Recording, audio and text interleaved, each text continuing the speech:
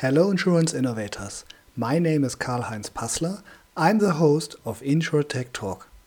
In this episode, it's about how insurance companies can be more agile to cooperate with InsurTech startups. The answers come from me, Lukas Naab from Mainz Medical, and Uli Kleber from The Digital Insurer. These guys are very fast and we have to speed up, and then we as an insurance company can only speed up if I have a dedicated team with dedicated resources with some money on the side. That means that as an insurance innovator in a company I need budget, I need money. And so Baloise we have the executives trust me and the team, and then we can decide on our own up to a certain kind of level of payments, and then we don't have to ask every time. It takes too long because these guys are very fast, and we have to speed up, and then we as an insurance company can only speed up if I have a dedicated team with dedicated resources with some money on the side, that I can say, hey, we want 15K, okay, let's do it. Let's do a small part for 15K. After that, the bills get bigger, of course, because they get more complex. But on the other side, I get more value.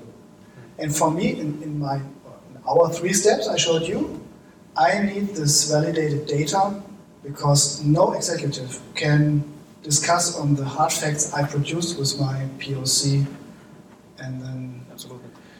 It's difficult if they don't like what I'm doing or the team is doing, then it's difficult to say no, if we can prove they get a lot of money for you. Yeah, sure. Okay. And then we get more money because they trust. Money can convince, that's surely true. Actually, if you allow, because I would like to ask a quick question to Lukas.